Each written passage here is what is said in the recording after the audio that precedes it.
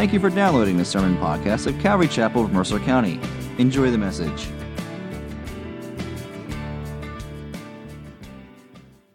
Good stuff. Well, good morning, everyone. Hey, Happy New Year. Thank you. Thank you. Turn with me in your Bibles, please, to Proverbs chapter 13. Proverbs 13. If you need a Bible, we have some available that we could certainly bring over to you. We'd like you to follow along so you can read the word for yourself, see it there. Oftentimes, by hearing and seeing, we remember in a greater way later on. So we have them available, and you can keep it if you don't have one. We made our way just a little bit over halfway through Proverbs 13 the last time we were together, so we're going to finish up the chapter this morning. And in the process of doing so, let me remind you that the last time we were together before Christmas, the last time in the book of Proverbs, we did a study that was called Revering the Counsel of God's Word, and it primarily came from verse 13 and 14 of the chapter. So look at that again. Those verses, Proverbs chapter 13, verses 13 and 14 says, "Whoever despises the word brings destruction on himself, but he who reveres the commandment will be rewarded. The teaching of the wise is a fountain of life, that one may turn away from the snares of death." And you may recall at that time, I said, I don't think that that's a threat. I don't think God is saying, if you don't, then I will, one of those things. I think it's just a statement of reality. If you ignore these things, you do so to your peril, and the consequences you will face. God's word, God's wisdom, we've been studying the wisdom of God in the book of Proverbs, is designed for our good. So if you look at that verse a little more closely, those two verses there, his teachings are meant to be a fountain of life for us. That's a positive statement. They bring life into our lives, and they keep us, as it says in the second part of the verse, from the snares of death. So if you will, that's a negative. Do these things, positive. Keep from these things, which is negative. That's what God's word is designed to do. They're designed to give life and to keep us from death. But if his teachings are going to do us any good, then we have to be open to receiving those teachings. We have to be open to listening to them and put those teachings into practice. And so we've been spending a lot of time in our study of the book of Proverbs looking at this idea of being teachable. Are you teachable? Now, oftentimes I find there's sort of this process where we grow up and we feel, I got it all down. I know it. It's the proverbial, the teenager who thinks they know everything. And so they have to learn that they don't know everything, and so they need to be teachable. But then I think the same thing happens. We get going in life a little bit, and we realize how little we know, and so we're calling mom and dad up who before didn't know anything. We're like, could you help me here? I don't know how to, do this or do that. And so we're realizing what we don't know, but then we hit a groove, and we're in our 30s, we're in our 40s, and suddenly we know everything again. And we can get into that process of not being teachable any longer. But the Lord would have us be teachable through the entire process till we come to the end of our days. And so we've been seeing that in our study of the book of Proverbs. If we're going to grow in any way, then we must continue to remain teachable. Now, if you look at verse 18, it's not just being teachable. So all right, go ahead, give me what you got. I'm sitting here, I'm willing to learn, I'm willing to listen to what you have to say. But it has to go beyond that. So look at verse 18. It says, "Poverty and disgrace comes to the one who ignores instruction, but whoever heeds reproof is honored." And so it's not just that we're willing to sit and go ahead, tell me what you have to tell me, but we're willing to put these things into practice. Notice it talks about ignoring instruction. The second half of the verse talks about heeding reproof. And so if these words, these teachings are going to have any value to us, then they must be put into practice. So multiple things I think we learn from this verse. Number one, if you will not be corrected or taught, then you'll never move forward in life. We've been talking about that already. Number two, if you're humbly willing to receive necessary correction, then the result of that humility is that you will grow and you will advance. As it says in the verse there, that person will be honored. So if you're humbly willing to receive necessary correction, the result of that humility is that you will advance forward. You'll grow, you'll advance. That is, you'll be honored. And the third thing that we learn from this verse, in so many words, is something that is told to us in the New Testament, and that is this. It's not the hearers of the law that are rewarded or justified, but the doers. And so we read in Romans chapter 2, it's not the hearers of the law who are righteous before God, but the doers of the law who will be justified. So again, if you notice what Solomon says in verse 18, he says, poverty and disgrace come to him who ignores instruction. And then he goes on and he speaks about heeding reproof and being honored. And so in this room, we can learn these things. We can become experts in the book of Proverbs. We can become experts in the Bible. We could win all of our ribbons from the contests they have for memory verses and all of those things. And we can know our Bibles backwards and forwards and be able to win the trivia contest. But if we're not heeding these instructions, and the only way these words are going to have any positive impact on our lives is if we heed the instructions. That is, that we do not ignore them. Because you can know all the truth, but if you ignore the truth, what good is knowing it? Right? You can know all the truth, but if you ignore it, what good is knowing it? And I would even say this. I think a case can be made from Scripture. You're better off not knowing the truth than knowing the truth and ignoring it. And so what good is it going to do if you don't put it into practice? James speaks well of this. And we've quoted James a number of times in our study of Proverbs. Someone once said that, I'm sure a lot of people did, but that the book of James is the Proverbs of the New Testament. And I wonder if that's why we're quoting it so much. But James speaks of this in the New Testament. He says, "Be doers of the word and not hearers only, deceiving yourselves. For if anyone is a hearer of the word and not a doer, he is like a man who looks intently at his natural face in a mirror. For he looks at himself and then he goes away at once, forgetting what he was like. But the one who looks into the perfect law, the law of liberty, and perseveres, being no hearer who forgets, but a doer who acts, he will be blessed in his doing." So our takeaway from Proverbs 13, verse 18, be not just hearers of the word, which is good, but be a doer of the word also. Amen? All right, now we continue. Verse 19, it says, "Now a desire fulfilled is sweet to the soul, but to turn away from evil is an abomination to fools." Now, if you look at the opening verse, "a desire fulfilled is sweet to the soul," it sounds as if the author, Solomon, is making the same point that he made back in verse 12. Now, that was 2 weeks ago, so I'll remind you. Verse 12 says, "Hope deferred makes the heart sick, but a desire fulfilled is a tree of life." It sounds like he's essentially restating the same point. However, the contrast found in the second half of the verse seems like Solomon has something else in mind.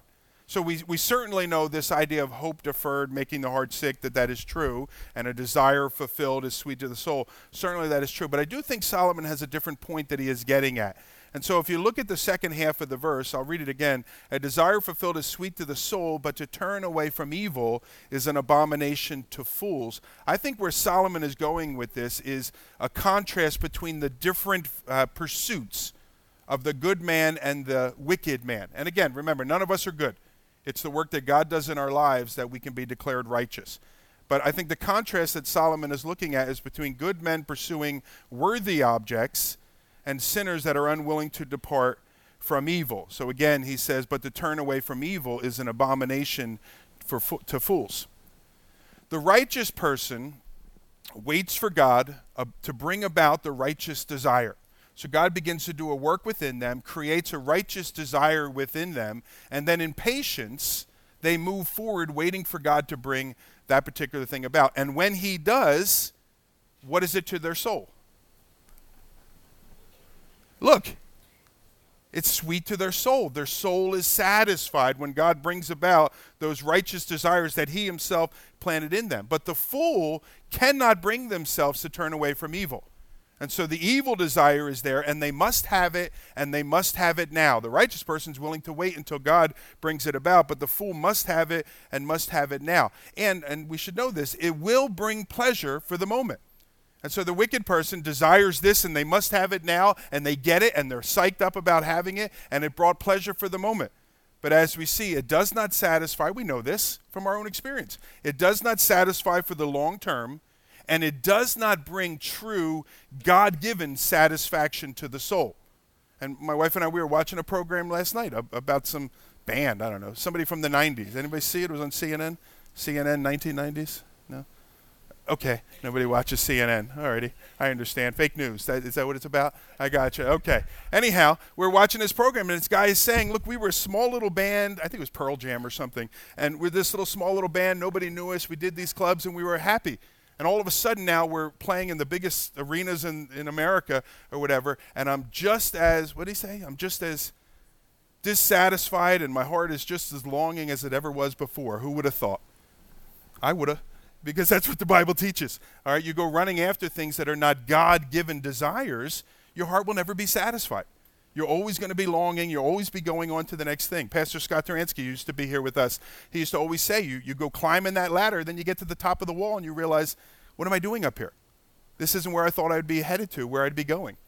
And so it's not a God-given desire. It's not going to bring God-given satisfaction. And so we see that in our particular moment, or verse. It'll bring pleasure for a moment, but it will not satisfy for the long term, and it will not bring satisfaction to the soul. Verse 20 says, whoever walks with the wise becomes wise, but the companion of fools will suffer harm. Whoever walks with the wise will become wise, but the companion of fools will suffer harm. Quite simply, if you want to become wise, do we? Yeah. Seek out and hang out with wise people. Pretty easy, right? Seek out wise people that you know and ask to spend time with. Can I come over and spend time with you? Find ways to interact with that person, because the reality is this: we become like the ones we spend our time with. We become like the ones we spend our time with. So, if you want to be a fool, hang out with fools. Right? If you want to be a fool, hang out with fools. But if you desire to be wise, hang out with those that are wise. A number of years ago, I read a book about Woodrow Wilson. And Woodrow Wilson, was our president, but before that time, he served as the president of Princeton University. And I think he had taught there, and then he left, and then he came back as the president. And when he came back, he realized this place is a mess. This is late 1800s. No offense to Miss Lawler here, or what's your name now? Harrison now, who went there. But he said, basically our school is a bunch of rich kids who think that everything's going to be handed to them on a silver platter, and their time here at school is just one big party. Kind of sounds like nowadays in many of our colleges, but that's what he realized in the 1880s. And he felt that the level, if you will, of intellectual curiosity needed to be raised at the school. And so he put in place, late 1880s, maybe early 1900s, he put in place one that all students had to live on campus, right? And that was a rule just up until recently, when one kid petitioned because he had some physical disabilities that made living on campus hard, like 10 years ago. So for the last 100 and some years, that was still a requirement. The other requirement is that the students had to eat breakfast, lunch, and dinner with professors. And so you would go into the cafeteria or whatever it is that they had. There'd be a nice table with silverware and all around, and a nice linen cloth and all this kind of stuff, and then you'd have to sit there with the professor. No offense to one of our professors, but most kids don't want to do that, all right? And so you'd have to sit there, and then the professor would lead the conversation around the table. So you're not talking about silly 18-year-old stuff anymore. Now you're talking about 45-year-old Princeton professor stuff. And what they found is it raised the level of intellectual curiosity of the school. I think it's pretty amazing. And I think it just speaks to this simple idea: whoever walks with the wise becomes wise, but the companion of fools will suffer harm. Paul wrote in the New Testament, he said, do not be deceived. Bad company corrupts good character. But I'm trying to influence them. You just be careful. You're influencing them, and they're not influencing you. I've heard it said, if you had like a grave that was dug but no casket put in it yet, it's about 6 feet deep, and somebody were to fall down into that hole there, what would be easier, to pull that guy up out or for that guy to pull someone down? And the reality is it's to pull the guy down to the lower level, so to speak. Bad company corrupts good character. Solomon also said this: iron sharpens iron, and so one man sharpens another. And so it's not about being around anybody, it's about being around the right people. Iron sharpens iron. So it's pretty simple. Who do you desire to be? Do you desire to be wise, or do you desire to be a fool? Because the companions that you choose will go a long way to determining the type of person that you will become. Now, I'll add to that, I think you could also bring into the context of this the things that you watch, the things that you listen to, the things that you read. All of those essentially become your companions. And so the things you watch, listen to, read are going to influence the type of person that you are becoming. We become like the ones we spend our time with. And so you establish, who do I want to be? What do I want to look like? What kind of person do I want to be? And then you go get it.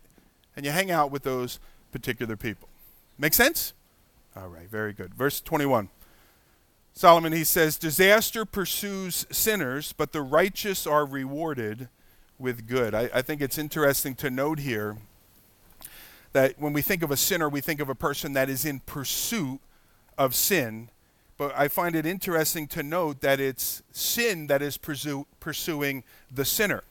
And so it says, disaster pursues the sinner, but the righteous are rewarded with good. And by that, of course, the disaster, we're talking about the consequences of their sin. And so a person thinks they're in charge, they're running after, I'm going to go down this particular path and pursue sin, when in reality, the consequences of that sin are all the while pursuing them. So if you pull back and you just sort of observe this from God's view, so to speak, from a 30,000-foot perspective, what we find is that while the sinner may enjoy the pleasures of sin for a moment, they do so just for a moment. As it says in the New Testament, in the book of Hebrews, they are passing pleasures. Because in the end of all of these things, sinners are continually besieged by what somebody has called the hounds of misfortune. That these things just keep coming against them, that their lifestyle will cause physical harm, bad reputation, unintended consequences, loss of possessions sometimes. Sin pursues them and the consequences of their sin. And conversely, as the verse tells us, the righteous enjoy a good reputation, enjoy a safe life, enjoy a confident expectation. It's just the way it is. It's not a threat. It's just a statement of reality. As Solomon gives it to us, disaster pursues the sinner, but the righteous are rewarded with good. And again, if you were to lay out these two alternatives, Solomon is doing that essentially. He's putting these two alternatives that are out there. You can have the pursuit of sin, which leads to disaster, or the pursuit of righteousness, which, as the verse says, is rewarded with good. And you can have it without saying, Solomon is saying, which one should you choose? And I think all of us here, we look at that and we'll say, well, clearly the one that is over here, I want to pursue good. I want to pursue righteousness, because that's what the Lord can bless. He continues to draw the contrast. Look at verse 22. He says, a good man leaves an inheritance to his children's children, but the sinner's wealth is laid up for the righteous. A good man leaves an inheritance to his children's children. A righteous man or woman lives in such a way, and we've been looking at these character traits: diligence, industriousness, frugality, content to live within their means, all of those things that we've been considering. A righteous man or woman lives in such a way that they are able to pass something on when they themselves pass on. That's what Solomon is saying here. The ability to leave an inheritance is a mark of a thoughtful life, so that when someone passes on, they're able to leave an inheritance to others. Rather than spending every last dollar they had on themselves, what this righteous man or woman demonstrates is care and concern for those that will come after them. It's just a matter of the heart. Because when I die, I'm not going to be around. In some respects, I don't even care what happens to the rest of you, because I won't even be here in that sense, correct? But it's a mark of righteousness within a person's heart that even though they won't be here and will have no idea of what goes on after they're not here on the earth, it's a mark of righteousness in a person's heart that they still do care, and that they take steps to assist or to help or to plan ahead into the future. There's a bumper sticker out. Some of you may have it on your cars, but it's usually by retired people. So it's on the back of like an old Buick or something like that. And there's a sticker that says, outspending our children's inheritance. You've seen it? I'm just saying. Alrighty, I wouldn't have it on my car necessarily here, because a good man leaves an inheritance for his children's children. Now, certainly I think this is speaking financially, leaving a financial inheritance sufficient enough for one's children's children. My grandmother, who didn't make much money in life, she left each of her grandchildren $300. And we were blessed. And my mom said, now don't go spend it. She said, buy something that you'll remember Grandma by. And so I bought a picture, which I think is in the attic, or something like that, or whatever. But it was her way. It wasn't a lot of money. She didn't have a lot of money. She lived in a little apartment all of her adult life after raising her children or whatever. But it was her way of passing something on. And so I think it speaks to financial inheritance, sufficient enough that it can go all the way to the grandchildren. But we have to think this has to speak beyond just financial. and speaks to this idea of a spiritual heritage, that a good man and a good woman can leave a spiritual heritage long after they are gone. Because the reality is a righteous person may not be able to leave much financially. They may never have made much financially, so they may not be able to leave much of this world's goods to those that come after them, but what they can leave to their posterity is the knowledge of eternal things. And that's something in all of our power to do, whether we have a lot of money in our bank account or not. Spiritually, the person can leave a godly example of what it means to know God and walk in his ways. Just someone that in my grandchildren's mind's eye, they can see my life, and that could be an example for them. You know what? I can walk in that way as well. The godly person can leave an example of a life of faith. That we lived our life in such a way that we sought to hear the voice of the Lord and then respond in obedience. That's a life of faith. And we can leave that example to our grandchildren. And I think just even the very practical model of what it means to walk with God, all of that. Disaster pursues sinner, but remember, but the righteous are rewarded with good. Well, that's the example that we can leave even to our grandchildren. You know, one of my favorite passages in Scripture, and one of the most amazing Bible studies I've ever heard, was by Damian Kyle on Hebrews chapter 12. And that's a passage about the hall of faith, 11 and 12. The first couple of verses of 12 explain Hebrews chapter 11. And if you've never heard it, I think it's called It Can Be Done by Damian Kyle. Look it up. It's amazing, and just take some time to meditate on it. But the reason why it's one of my most favorite passages in the Bible is because we have this example of ordinary men and women. Now, we know their names now, but nobody knew their names before. And these were ordinary men and women that responded to God in faith, and God worked through their lives. They never left any of us any financial benefit, but they left us a great spiritual benefit, those men and women of faith. They left an inheritance to their children's children's children. And we are how many generations removed from those individuals. And may that be said of each one of us as well, that we might leave an inheritance. Let's continue to verse 23.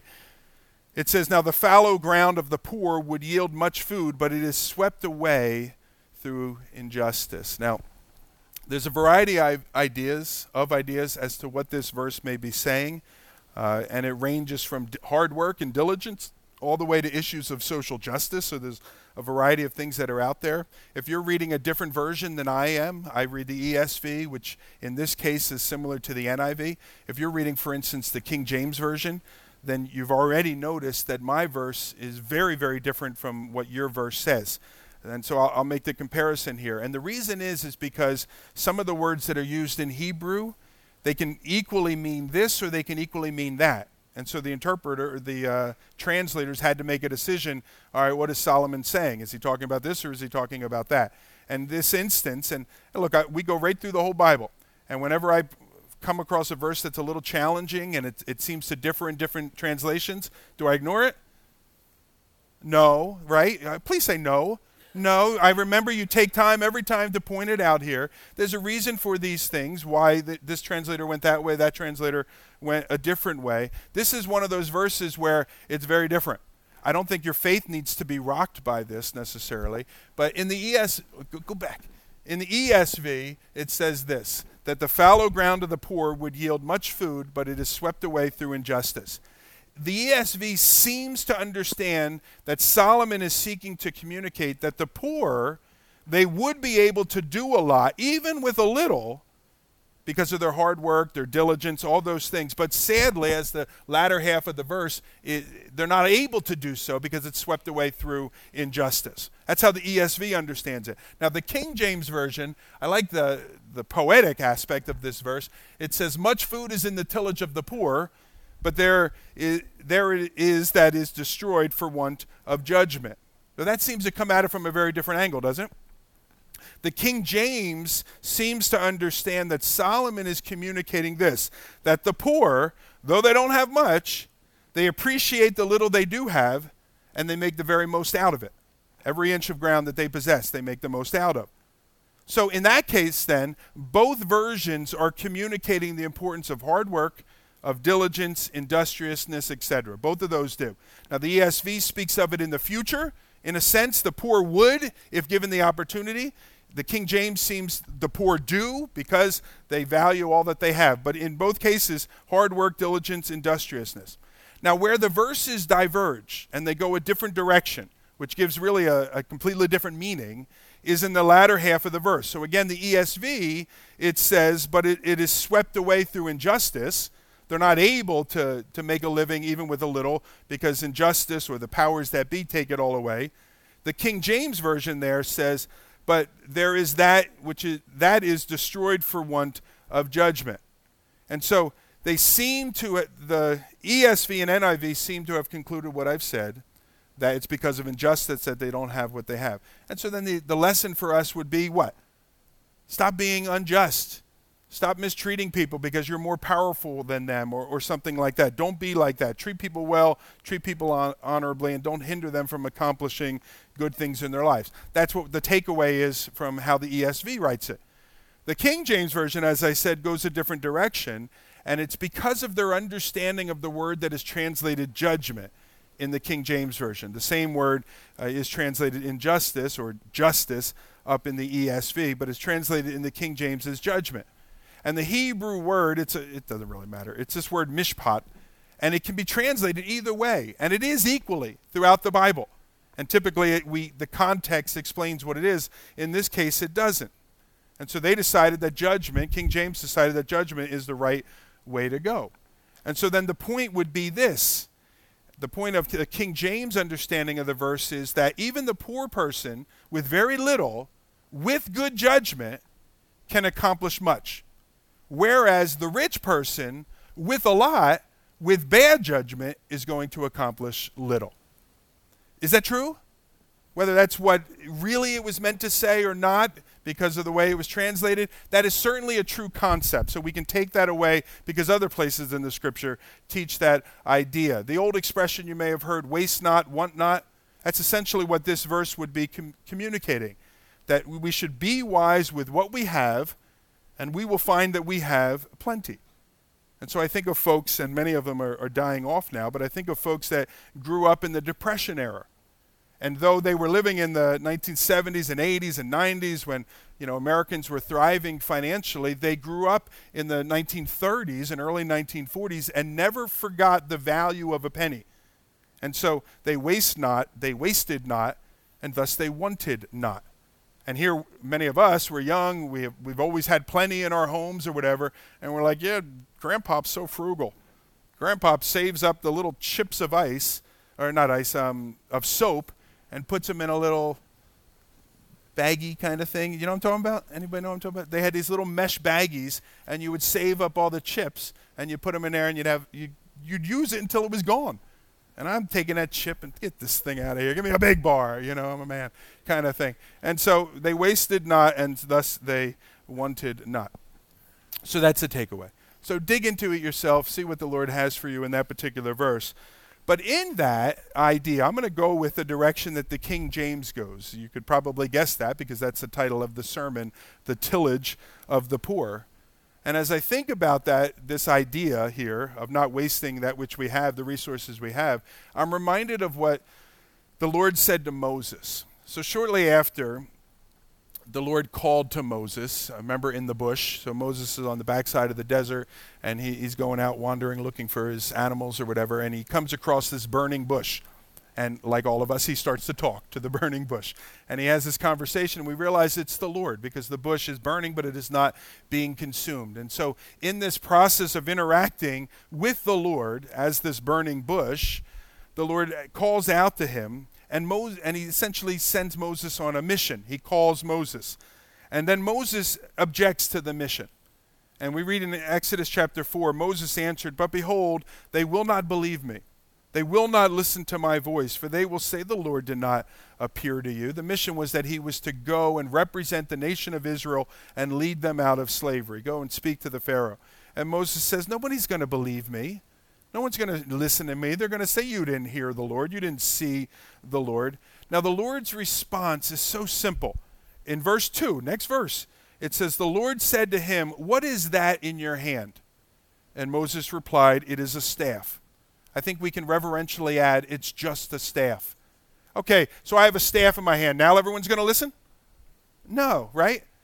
So it's not going to be this staff, but the Lord says, "What's in your hand?" And he says, "It's just the staff." And the Lord doesn't say this, but essentially he says to him, "Perfect. We'll use that then." And you know the story, throw it down, it becomes a snake, and you know all these things, or put it into the water, it'll become blood, lift it up, and this will happen, and so on and so forth. And I think too often, too many people respond to God's call or life circumstances in Moses' initial fashion. It's just a staff. What am I going to do with this staff? And so people will say things like this: how am I ever going to accomplish anything of significance? I'm just a school teacher. I'm just a housewife. I'm just a secretary. I'm just a factory worker. How could God ever use a person like me? Essentially, that's saying it's just a staff. What's God going to do? Why will anyone listen to me? Go back to the verse in Proverbs. How will I ever produce enough for my family when I have just this little parcel of land? And as the verse tells us there, where's it at? Much food is in the tillage of the poor. Much food is in the tillage of the poor. If you do nothing, you will definitely not produce enough for your family, right? And too often we make the excuse of doing nothing based on the perception that we have nothing. And so we don't move forward. I'm just a secretary. I'm just a teacher, or what have you. Solomon exhorts his readers, no, you need to think otherwise about things. And I think this verse here, particularly as it's worded in the King James, it's an encouragement for those of us that would classify ourselves as ordinary. And I think every one of us in this room, as I look around, all right, I think every one of us in this room, we would classify ourselves as ordinary. We're not some great people that, people flock to come here and listen to and give. We're not gurus or something like that people want to know the great wisdom that we have. We are those without extraordinary amounts of resources or abilities or influence. And this is a word for us to take what you do have, be diligent, be industrious, be available for God to work through. And the example of Scripture is that God will work through you. It's just a staff. But look what the Lord did using that particular staff as Moses interacted with the world leaders and with his people. And so the first thing then is we take away our responsibility to utilize even the smallest of gifts that we might have, is to utilize those things that the Lord might work. Do what you can and do it well. And don't give in to the temptation of convincing yourself because you can do seemingly so little, you might as well do nothing. If all of us took that response, this nation, I'll just say it from that perspective, is somewhat of a pristine nation in the 1600s, let's say. If everyone took that perspective of, well, I can't do much, so I might as well do nothing, then nothing would have been accomplished in our nation and certainly in our lives. Responsibility does not diminish because of the size of our gifts or our resources. In fact, we learn just the opposite in the New Testament. We learn in the New Testament, as Jesus is teaching, that he says we are not judged on, the judgment on our lives is not based on what we bring to the table and even what we end up with, but it's based on our level of faithfulness with what we've been given. It's all based on faithfulness. And I heard someone say this. He said, although it does not matter very much to anybody but yourself what you do, it matters all the world to you. And I agree with that. Be faithful with the small amount of gifts and resources that you were entrusted with, and the Lord will see that and the Lord will honor that. So that's the first thing that we can take away from this verse about the tillage of the poor. The second thing, as we talk about this idea of an ordinary person, the ordinary person can learn this, the importance of cultivating the little we do have. That's the tillage, the importance of cultivating, developing the little that we do have. There's an old fable, and it told of a man who told his children to dig all over the field that he owned, and they would find treasure. And so these young men, teenagers, or perhaps a little bit older, they were motivated by the possibility of finding much treasure. And so they dug and they dug and they dug, but they never did find any gold. But what they did discover, however, was a much improved cultivated field that was perfect for planting and reaping. And it was in that reaping, just like their father had told them, that the sons brought in much treasure. And so the importance, you go back to, of cultivating the little that we do have. And so you ask yourself, well, what gifts and resources do I have? Use those. As you ask that question, as you begin to answer that question, use them and be diligent about developing them that they might produce an even greater harvest. And then I think there's an additional application here. So those two things take away just normal living of life. But I think there's a spiritual application regarding spiritual growth in our lives from this verse. And I think it's a perfect question as we approach the start of the new year. Because you hit the start of a new year, whether it's a new school year or a new calendar year or what have you, and you begin to think about things. All right, what do I want this year to look like? What do I want to do with my life? What trends, what patterns do I want to set in my particular life? And so here's the question. What will you do to cultivate spiritual growth in your life this year? Now, you may hear that question and immediately think of that verse as it's worded in the ESV. Well, I just have a tiny little parcel of land. And you might initially think, I don't have too much time to really invest into my spiritual growth. I'll be honest, Greg, you're lucky I'm here.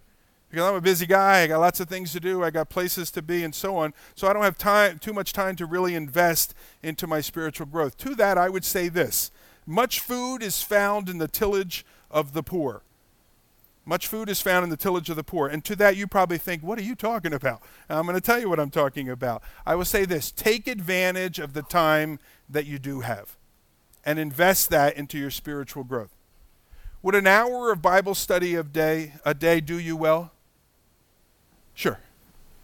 And some of you are thinking, I don't have an hour of day. And I understand. Most of us, we probably do if we really dug in and found it. We probably do. And yes, an hour of Bible study a day, personal Bible study a day would do you well.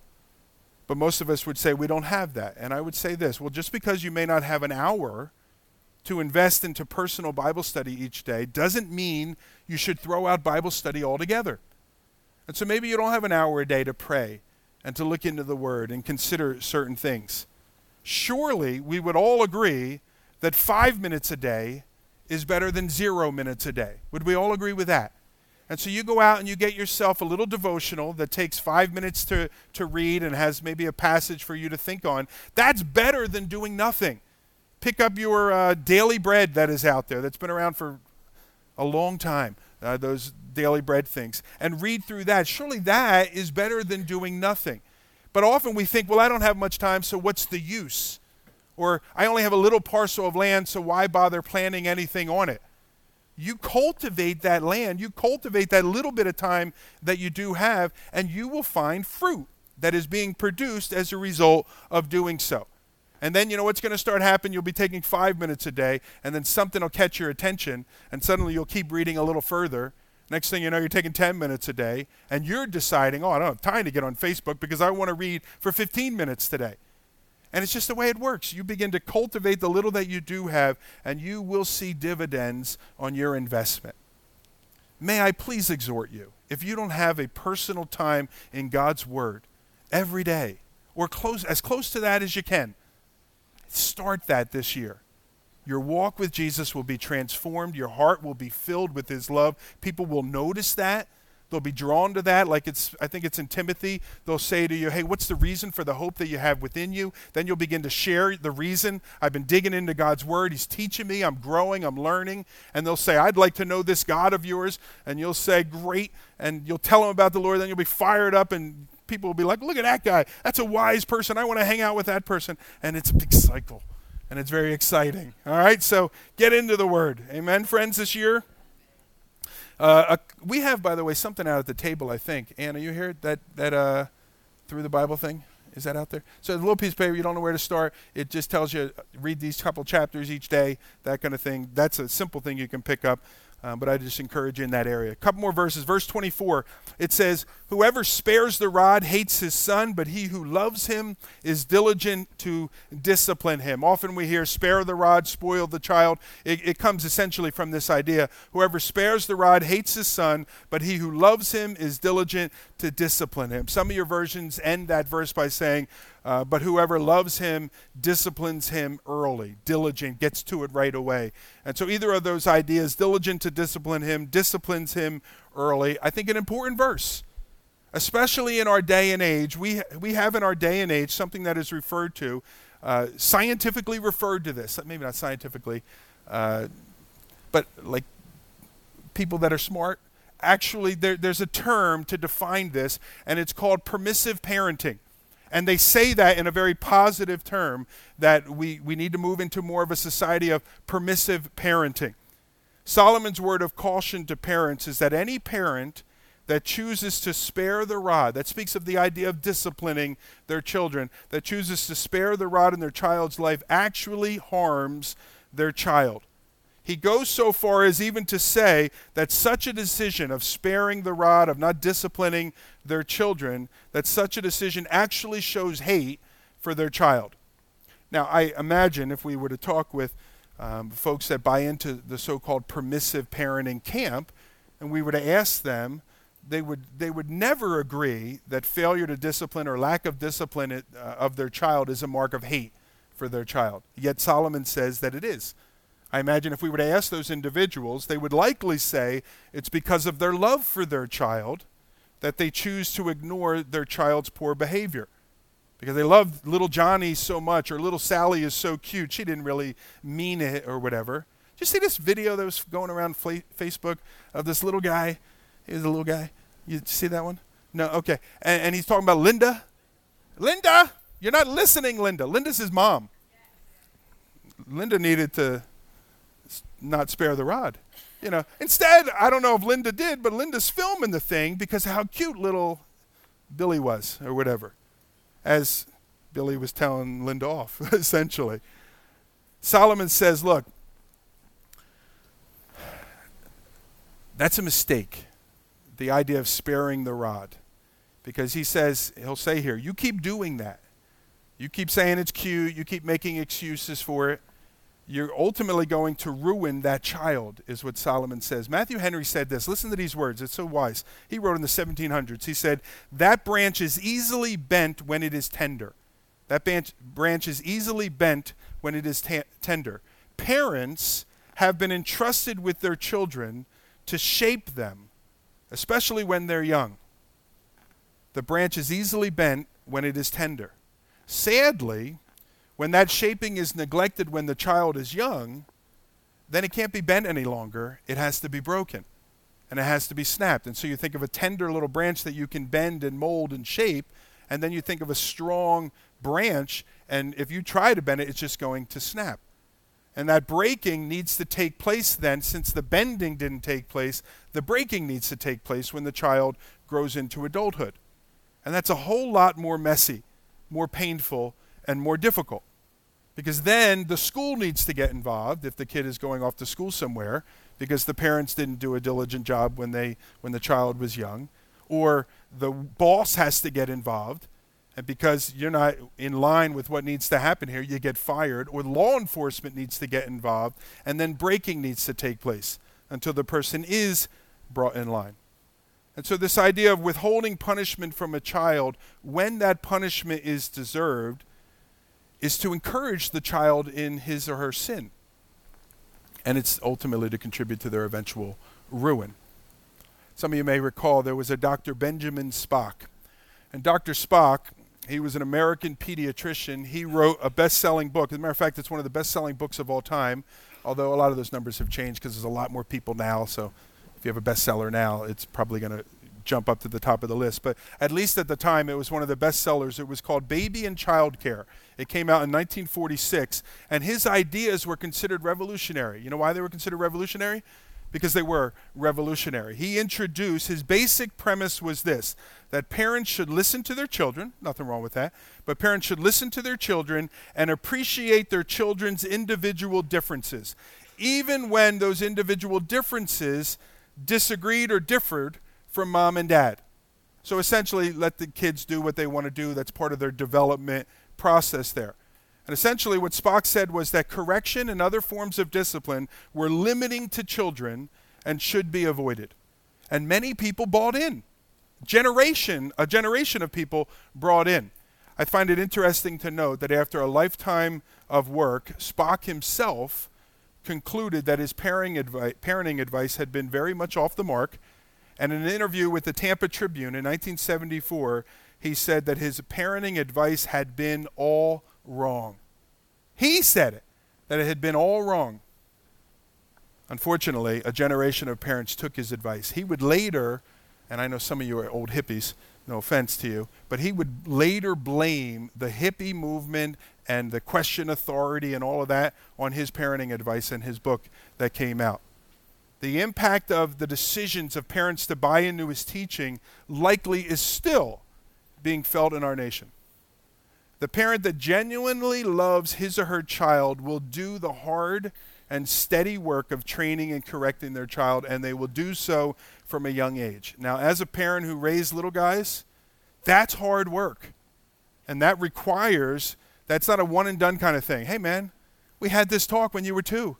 I explained it to you. Come on, what's going on? That's something you just have to keep pouring into. And there are times, and my wife would say, Greg, oh, here we go.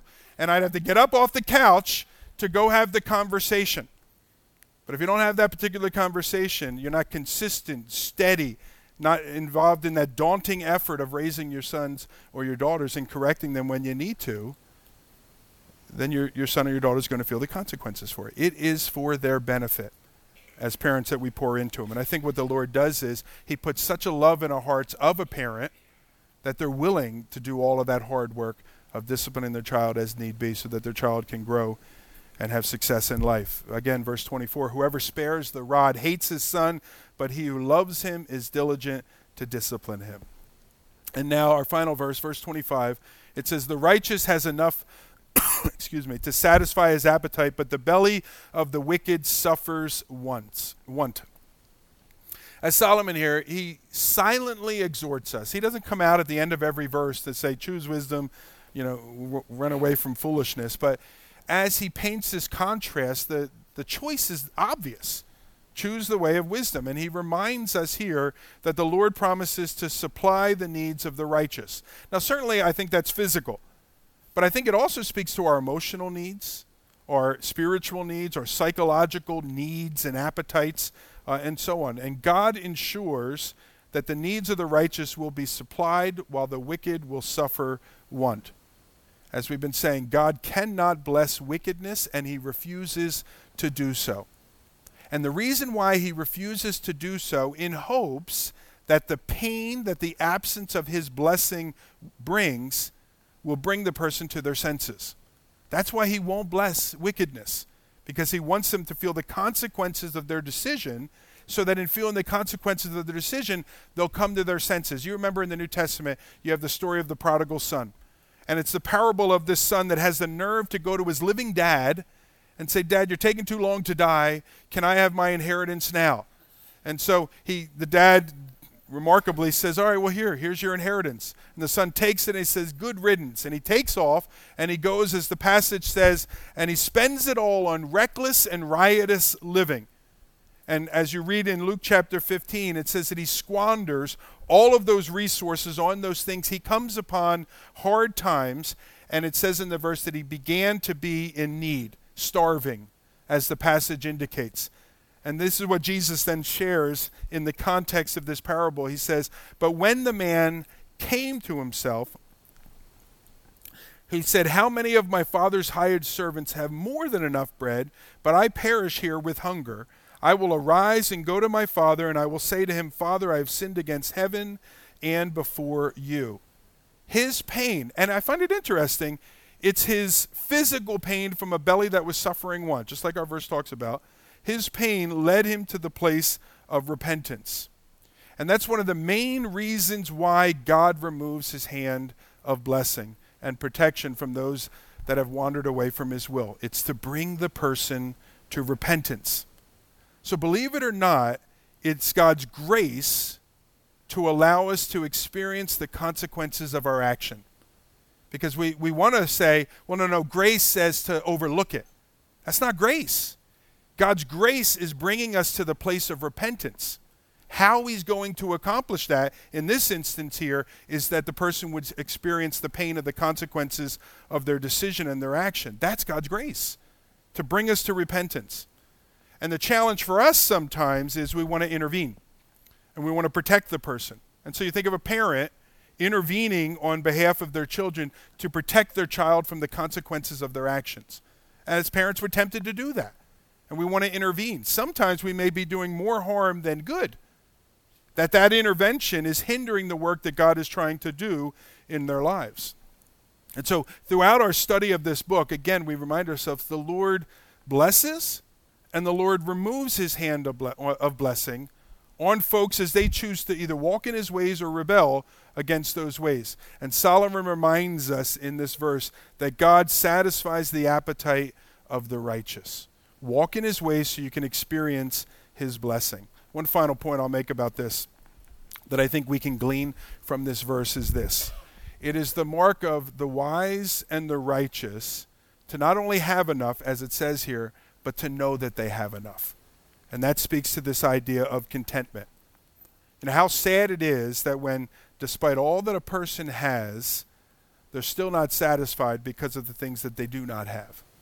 And I think, again, when my kids were little, my mom was crazy. She would buy a mound like this high of Christmas gifts, and they'd be spread out for a mile in this room, this living room we have.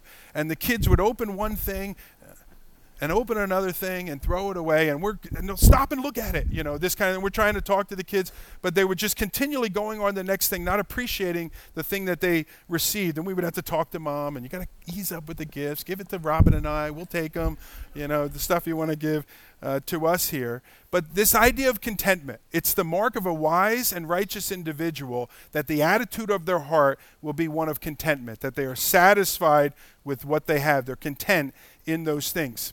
And Paul, again, I go back to the New Testament, Paul dug into this quite a bit, about 6 or 8 verses in the book of 1 Timothy. He said this to Timothy. He said, godliness with contentment is great gain. It's great gain. For we brought nothing into the world, we can take anything out of the world, but if we have food and clothing with these, we will be content. But those who desire to be rich fall into temptation, they fall into a snare, into many senseless and harmful desires that plunge people into ruin and destruction. For the love of money is a root of all kinds of evil. It is through this craving that some have wandered away from the faith and pierced themselves with many pangs. If you find that it is difficult for you to be content, according to Paul and according to Solomon, that should be to you an alarming trend in your life. You should be concerned about your discontentment. And so you might say, yeah, sure, my car is nice, but it's not as nice as the guy down the street. That sort of an attitude should alarm you. Of course, I have a nice, safety-able, comfortable home, but that should concern you. Sadly, people do that with their spouses. Yeah, sure, my spouse is okay, but, and so on and so forth. An alarming trend. That is an alarming attitude, and that attitude of discontentment needs to be guarded against. Because godliness with contentment is great gain. And I would also say this, it's incredibly freeing. It's incredibly freeing to be able to live life in such a way that you're content with what you have, and you're not always looking out beyond for other things that you currently do not have. Right? And so if you notice that in your heart, bring it to the Lord, let him search it out, confess it as sin, and let the Lord change that in you. And so that's where we're going to stop today. We finished up chapter 13. I'd encourage you, read chapter 14. We'll probably do half of the chapter the next time we are together, but read the entire chapter. And I'd encourage you also, here we are, the beginning of a new year, set up a plan for yourself. If need be, take 5 minutes a day to begin considering spiritual things, and you will see the fruit of even that little small investment in your life, okay? Much food is in the tillage of the poor. Love that verse.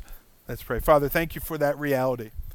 And Lord, we do pray that for each of us, Lord, even if it seems like a small investment, that we would recognize that investment with your blessing is going to bring about a great dividend. And Lord, you would prompt each of our hearts. Lord, you develop us in this year in our prayer life. Lord, you would develop us this year in our study of your word and fellowship and seeking out good and godly fellowship with others and using our gifts and resources for the advancement of the kingdom. Lord, all of these important disciplines would be cultivated this year, and you would bring about much fruit, so we would be standing at this time next year looking back and saying, wow, look what the Lord did. Lord, we want you to accomplish good things in our hearts. Thanks again for listening to the sermon podcast of Calvary Chapel of Mercer County. If you would like more information about the church, its ministries, its worship services, or its small groups, please visit ccmercer.com or download the church app to your phone. And through us, and we make ourselves available for you to do that. And we pray our prayer in Jesus' name. Amen.